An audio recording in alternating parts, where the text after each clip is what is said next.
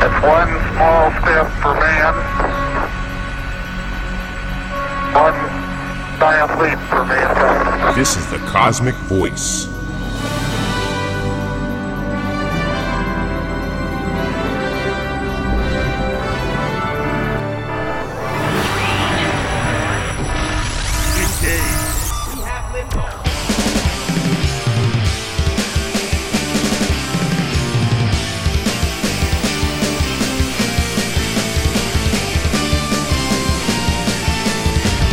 Cosmick Voice. Music, talk, and nothing but business with your hosts, Chris Nanolini and Mick Michaels.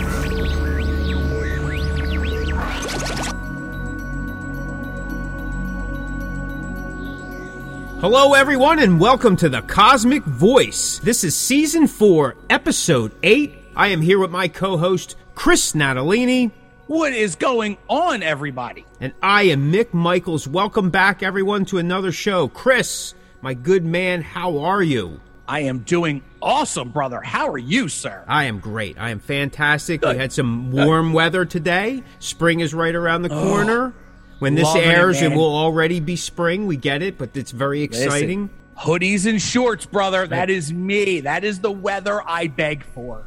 Well, it's upon us right now. Now, again, in this area, you know, it's not uncommon to snow in April, maybe beginning of May. We could still get another, couple cold weeks. You never know, but I'm pushing towards we're 65 and above, and we're going to stay there. So I'm not sure if the groundhog was right, wrong, indifferent. Am I really getting my news and weather forecast from a rodent? No. But when that sun's out and it's by 1 o'clock, it's nice, I'm all for it. Listen, bro, Puxatawny's doing something right. You can't even get a hotel room. You have to book that years in advance to even get there. I know, and he's got so many scratch and wins, you can't. I mean, he's definitely doing something better than we are, right? He don't have to do a podcast. Doesn't have to do a podcast. No, he doesn't. He works literally 5 minutes out of the whole year. Yeah, and then the rest of the year he's doing commercials for the state. I get it, man. I want his agent. That's the guy we need, right? Great. Not getting us on another internet radio program. We need to get on that. Yeah, we do.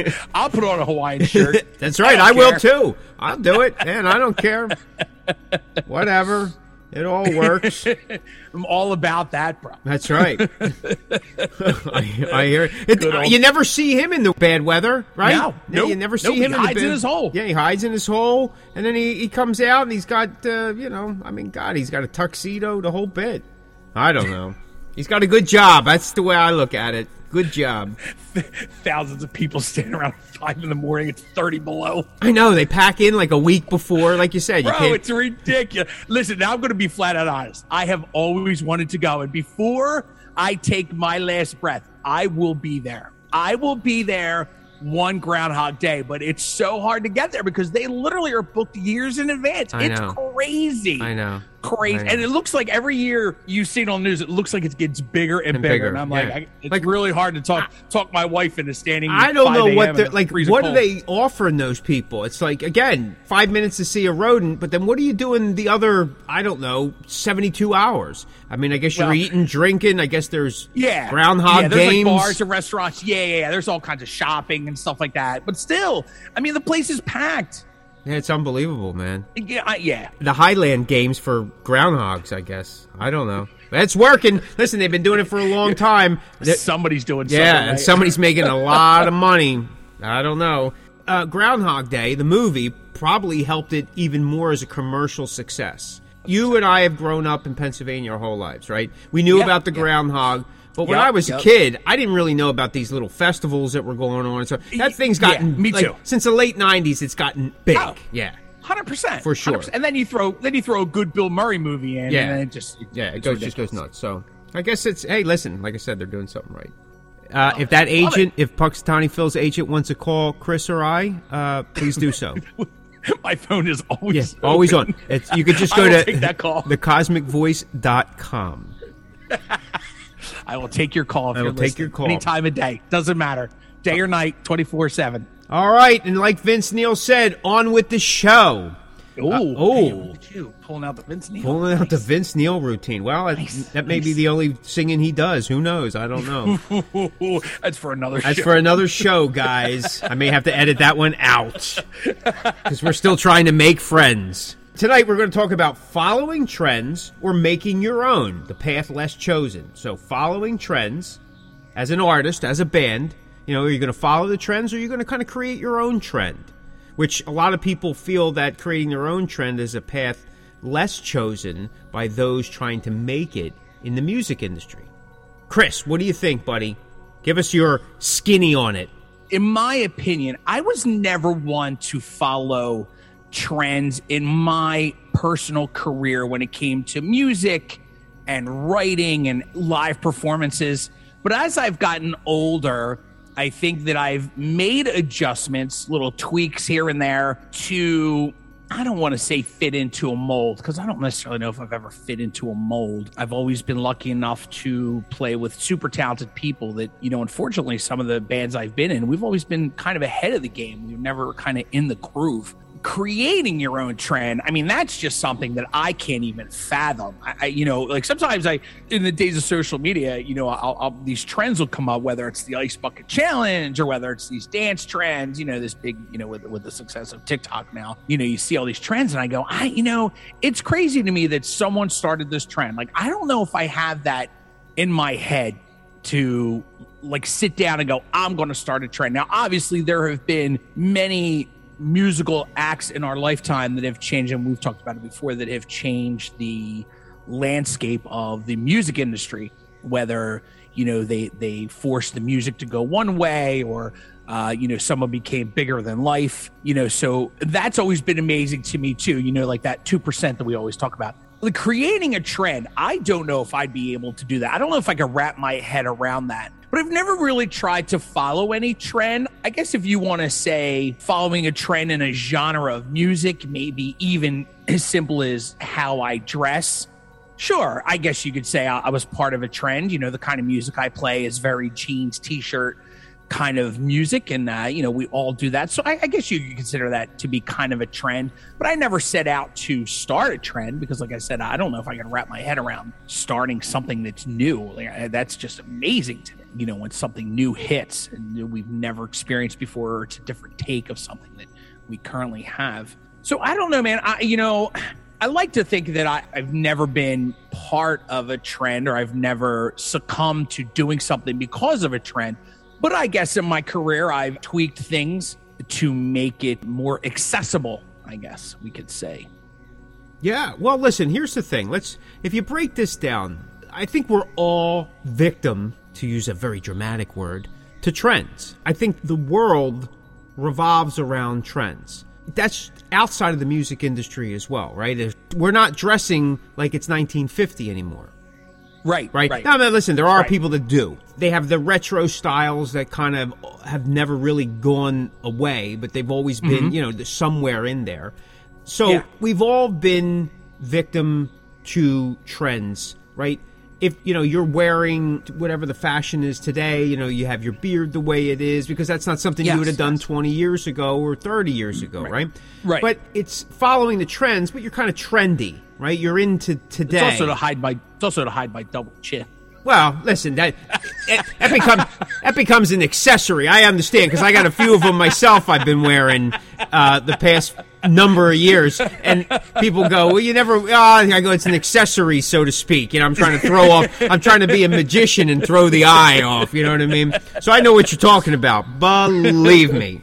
But my point is I think we're not doing the same thing or wearing the same thing that our parents wore. Or cars, right? Cars can be trendy. It depends on how you do it, right? If we're all victim to it, it's not bad. I think for an artist and a musician, I think that like when they start following a trend, and I don't think there's anything wrong with that either, if that trend resonates with you.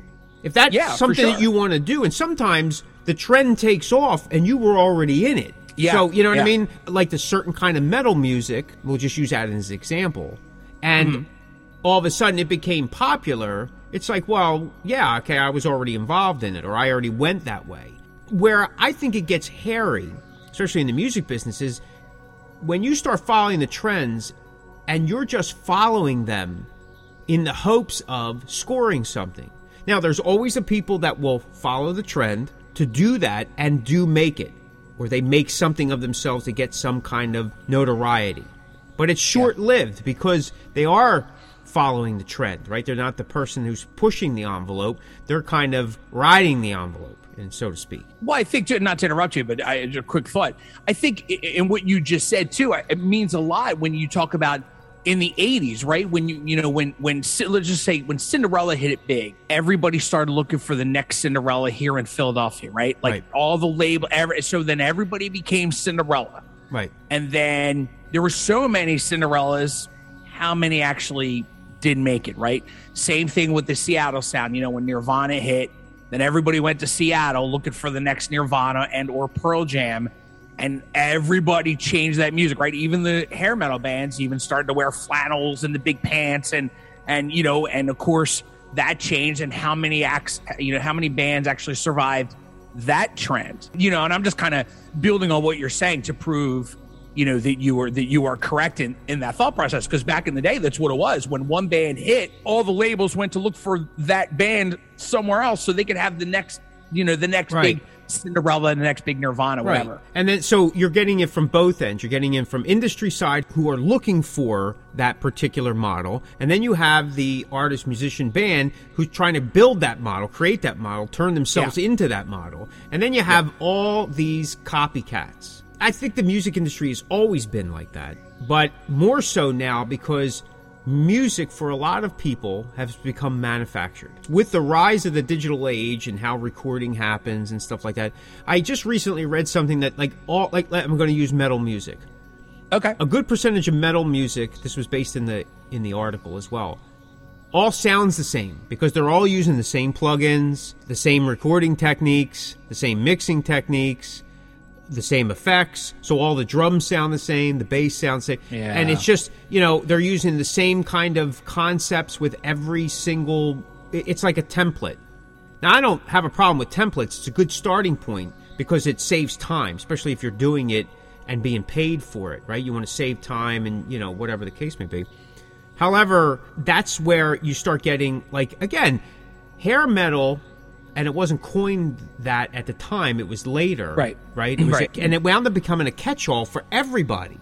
And that wasn't necessarily the case. The funny thing is you brought up, the Seattle sound in the 90s and the alternative and thing. These guys are wearing flannels and corduroys and jeans and stuff. Well, prior to hair metal, back in the early to mid-'80s, that's what I was wearing. That's what you were wearing. Yeah. That's what we were all wearing. 100%. Right? And that was a carryover from the generation before. Guys that were into hard rock, which became heavy metal, and, some of the other groups, well, that's the way we looked. And then all of a sudden the extreme for metal by the late 80s was spandex, makeup, hairspray, And again, we did that too. We were following the trend, the music trend. I mean, with my band Seeker, we didn't have that sound. We just couldn't seem to achieve it because it wasn't in our nature.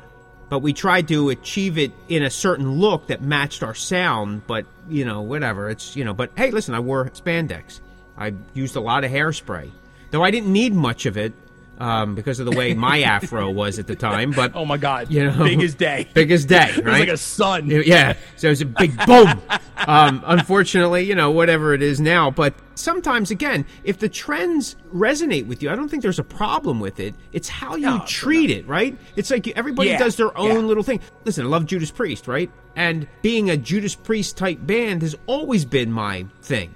Though I think I may sound like Judas Priest, or people may say that, I know for real, there's a big difference between me and Judas Priest. And that's okay. I follow their career as a band and as some of the individuals, like, KK and Glenn and stuff like that. And even Richie nowadays, because I think I wasn't hipped on him first, and I said that, because I thought they were trying to be a KK copy. But Richie's come into his own. He's dynamite. I changed my shoes. I went back to the Bobos because he wore them, the Converse black and whites. I was like, hey, he's wearing them. I'm getting them back. When I was a kid and you wore Converse, they called them Bobos because you didn't have enough money to buy the other sneakers.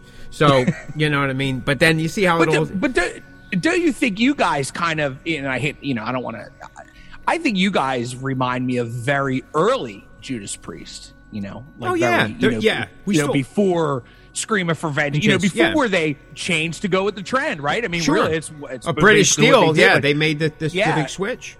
They but I think if you simplified listen it. I think if you listen to super early Priest, you could definitely hear the Corners of Sanctuary influence for sure. Oh yeah, I would agree. There's definitely that 70s element to my guitar playing, right? Because I was influenced by that time. Yes. Mm-hmm. My brother was from that era, and he was my first real inspiration in terms of guitar and stuff. So there was a lot of that. He was inspired by, Tony Iommi. So you're going to get, going to get, and it just trickles. You're going to get that progression. So was that me trying to be either my brother or, listen, I wanted to play like KK and play like Glenn, but I realized that, that wasn't necessarily the case, but I aspired to it. And somewhere along the line, only knowing 3 or 5 chords, I was able to create my own little style that what may have been reminiscent to other styles, other feelings, other flows. So I think that in terms of following the trend, because whatever was happening at that time was influencing me. That could be looked at as just following trend. But like say when Pantera came out, within the couple years, every metal band in every scene, Pantera from the 90s, right? Cowboys from Hell. 100%. Not the previous one. Though I like them. Everybody makes fun of them, but I kind of like that high scream and I thought they were a great band. You know what I mean? Absolutely. But my point is then everybody became a Pantera type sounding band, and you still have that today. Same with that Rob Zombie sound that seemed to carry over, and everybody was doing that same thing. And there's bands still doing it today. And I think that you get trapped in almost a vicious circle. Yeah. This is Stephen Pearson from Rat, the Rat Bastard. You're listening to the Cosmick Voice. Now, I think the guys that kind of create the trends, I don't think that they set out to create trends. I think what they're doing is they're doing what's normal to them.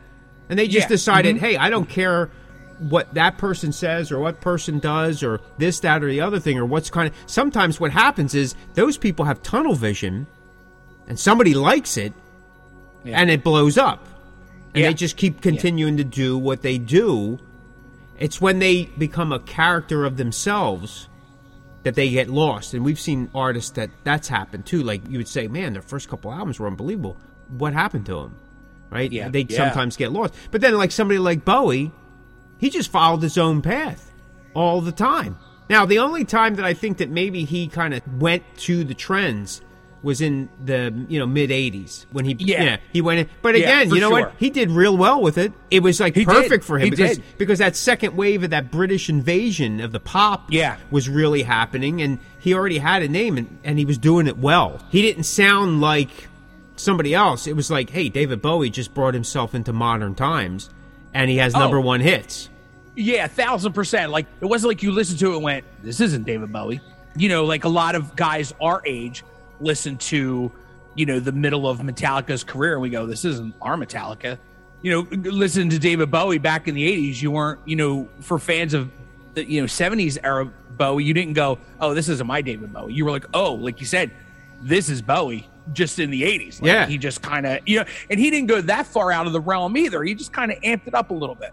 His look was definitely refined. It fit the times. Oh, yeah. Mm-hmm. You know what I mean? He got a little, but the quality of his music didn't drop in the process. No, not at all. He just, not at all. He just did his thing, and that's what, kept him going. And a lot of those classic bands, that's what they did.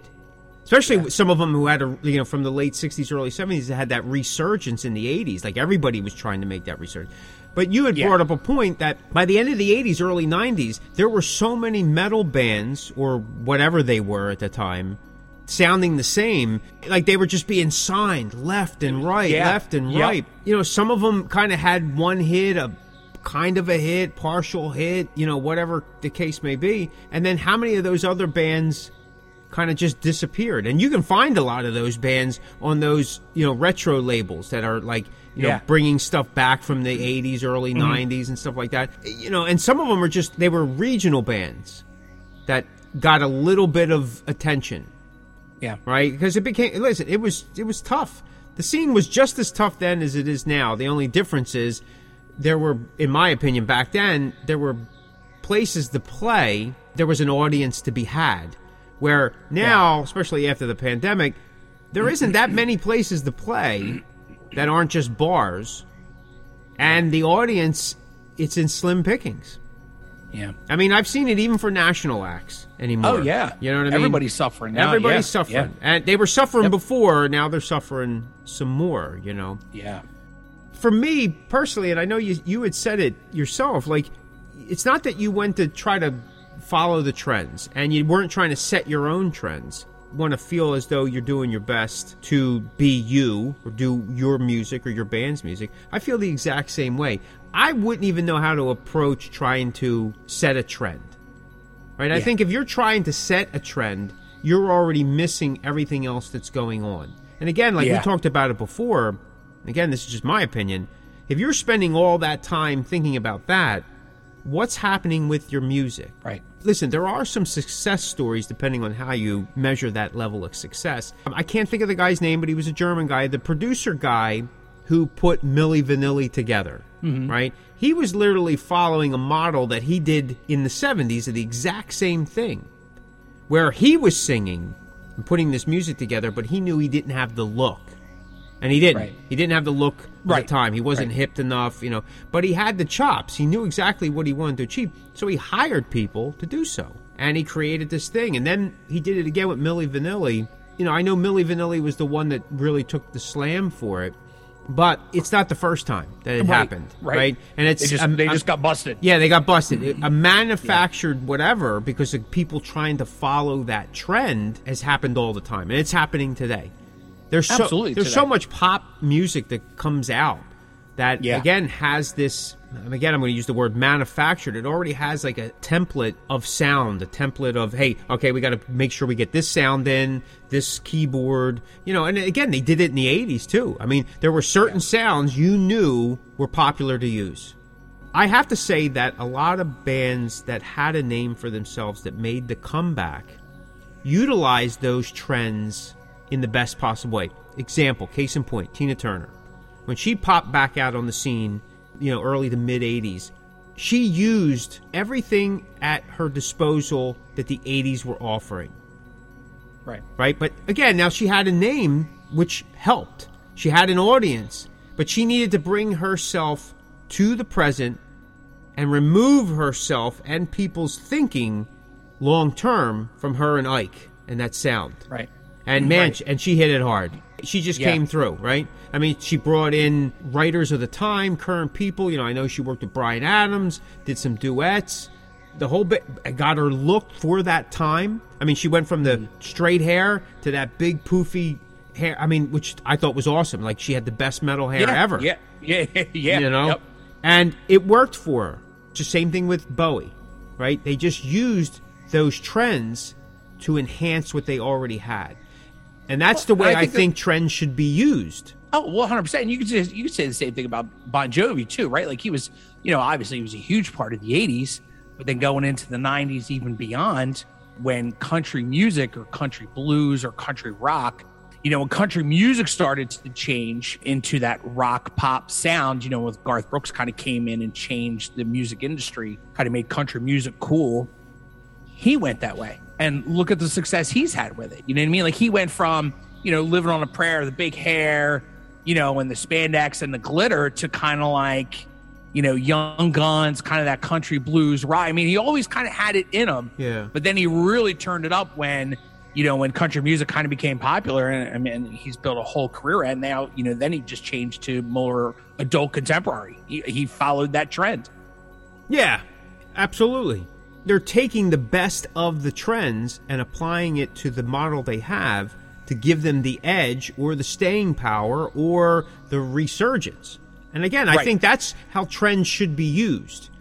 The copycat thing, which is, you know, that's a trend in itself. It happens even with inventions, right? As soon as that patent gets to the point where people can then start taking from it, then you'll get all these other companies that produce it and produce it less than the original. You're right. Right. And, you know, it could be lesser quality as well as less costing, but you get all that. All of a sudden you have all these different versions of whatever the original, and then the original reemerges with as this is the original type of thing. You know what I mean? Yeah. Because those people that follow trends like that, they're really looking for short term and the quick payday.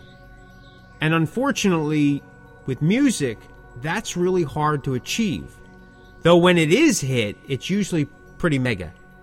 And that's why people, I think, still aspire to that. They jump on that trend wagon rather than taking whatever the trend is or as you can see it. And again, if you're an active musician and you're paying attention to the scenes and what you're doing and what we talk about here on the show, it's just being aware of what's going on. It doesn't mean that you have to follow suit and jump off the bridge because everybody else is. But you can't turn a blind eye or a deaf ear to it in this case. No. You need to be at least aware to some level of what is taking place so that if you're trying to be super obscure, well, then there you go. Then it doesn't matter. But if you are trying to find your niche, first of all, to find your niche, you have to know what's happening on the mainstream, what's happening on the obscure. Do I work somewhere in between there or not at all? Am I off this spectrum and I got to figure some other spectrum out? Yeah. Do you know what I mean? So I think that's Oh, yeah. where artists should try to put more of their resource in terms of their blood, sweat, and tears, not necessarily say, hey, I'm going to be the next fill in the blank. Say, what's making this person or this product or this sound so unique? And what is it that I like about it? What can I do to my music to create something similar? Otherwise, you're just a copycat, and people will pick up on that. When you're compared to other bands, again, say let's metal bands, and someone says, it's got like a Judas Priest, Man of War, AC/DC sound to it. Well, they didn't say sounds just like Judas Priest. To me, though that's a compliment, there's some bummer to that. It's like, oh man, okay, like I'm sounding too much that way. And that may not be what I'm trying to achieve. But if you get a few people or a few acts kind of meshed in there, it's a little of this, little of that, that's a unique flavor. Right. And I think that's a plus. Because, listen, sometimes you cannot help but be influenced by those that influence you. Oh, God, no. Right? And sometimes you can't stop it. Yeah, it comes out, and there's no two ways about it. And I don't think there's anything wrong with that, because everyone's influenced by someone or something. So that means that's immediately showing some connection. It's showing some lineage, maybe even some attention to detail in certain kinds of way. But if from start to finish, now listen, I knew a lot of guitar players, especially back in the late 80s. These guys sounded like carbon copies of whoever the hot guy was at the time, And from start to finish, everything they did was pretty much like whatever this other person did. And their sound, the equipment they bought, their techniques, down to the pick. Though they were phenomenal guitar players, in my opinion, there was no substance. There wasn't any substance. Because a lot of these people could copy stuff. You and I know a lot of people like this. They could copy things down to a T, man. But they couldn't write their own stuff.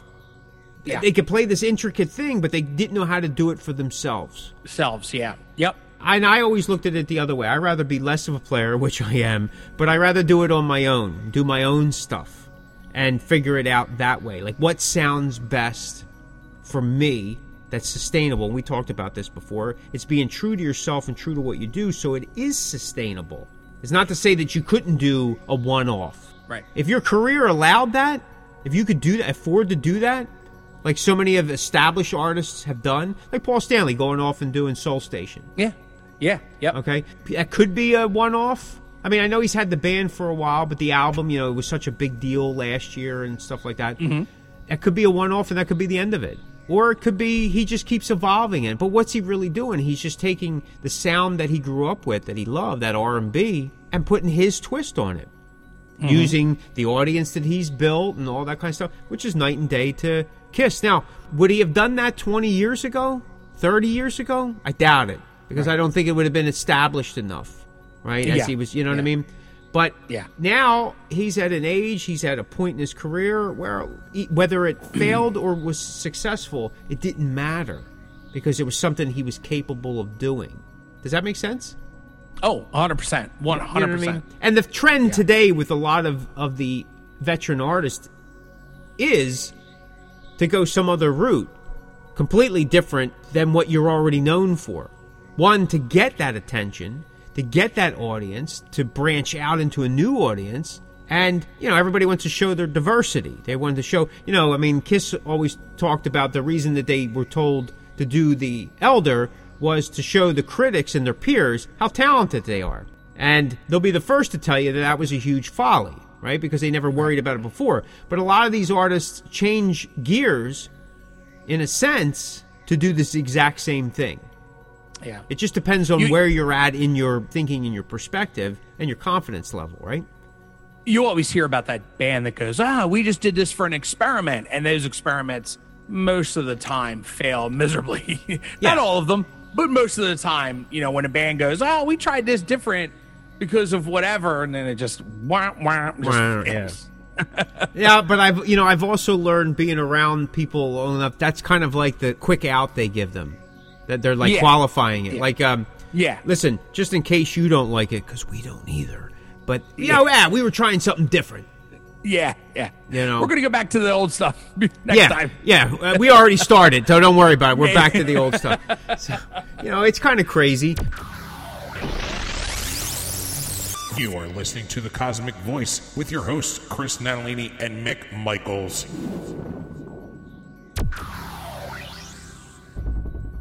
When I say little, I mean, I'm putting my finger so they're actually almost touching, kind of, probably yes, but I can see a little bit of light of success that my band has had. We've always used, and I've said this many times, we've always used EPs as a way to experiment with different things. They're kind of like training grounds, whether it's different tuning or some different production techniques. Because it's a smaller project, it's a little bit more easy to digest. Economy-wise, of course, right? You can kind of control the finances, and it just breaks things up. For me, I've always said this too, I like albums to be cohesive. From start to finish, there's something that pulls that album together, it binds it, whatever.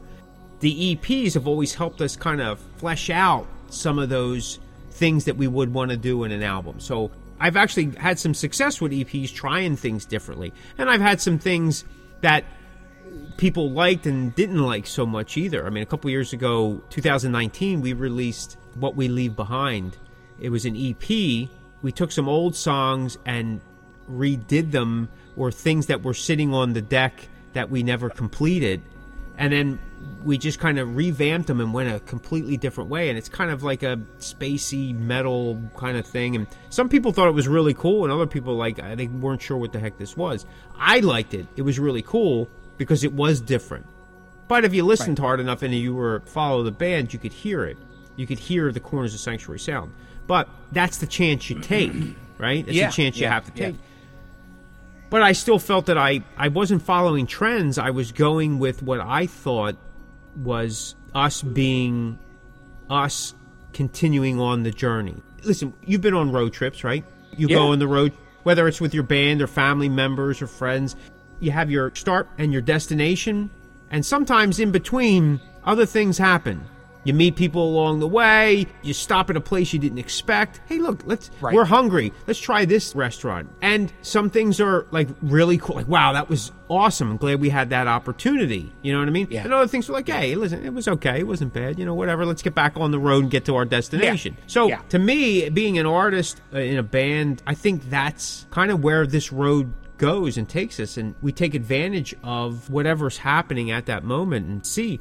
That's what I'm saying. If you're chasing trends, you're going to miss those opportunities. But if you're aware of the trends enough and aware of what you do and you feel confident about that, you can take those things from the trends and apply it as you need it. In some cases, you can actually avoid being dated, if that makes sense. Yeah. It always gives you something new to work on. Because what was old is now new, right? And what's new becomes old very quickly. There's this constant recycling, bicycling, rebicycling. Listen, Diamond Dave always said, here today, gone later today. Yeah. You ain't kidding.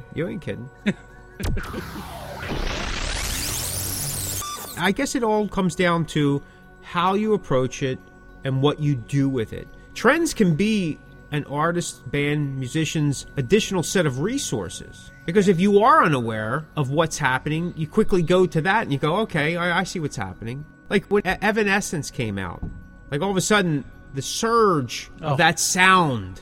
Yeah. Right? And everybody wanted to sound like her. Yep. And it just, everybody was saying, like when Jewel came out, then all of a sudden everybody was singing like Jewel. And Adele, right? Everybody, when she comes out, everybody wanted to sound like Adele. I get it. Because it's hot, it's happening, it's now. Yeah. But remember, that's them being them. Right. Right? At the end of the trend, Adele's still going to be Adele. And she's going to continue doing what she does. That's right. Yep. Somebody who's not Adele is not going to be able to sustain being Adele. Right? So, it's tough to say, Being in a metal band, especially today, there's a tendency that, and you've said it before, especially even in your market with the death metal and stuff, they're a dime a dozen now. And they all sound, you'll go to a show and there's 5 bands and they all sound the same. All sound the same. It's kind of like when metalcore was really huge here in the States, they all had that breakdown.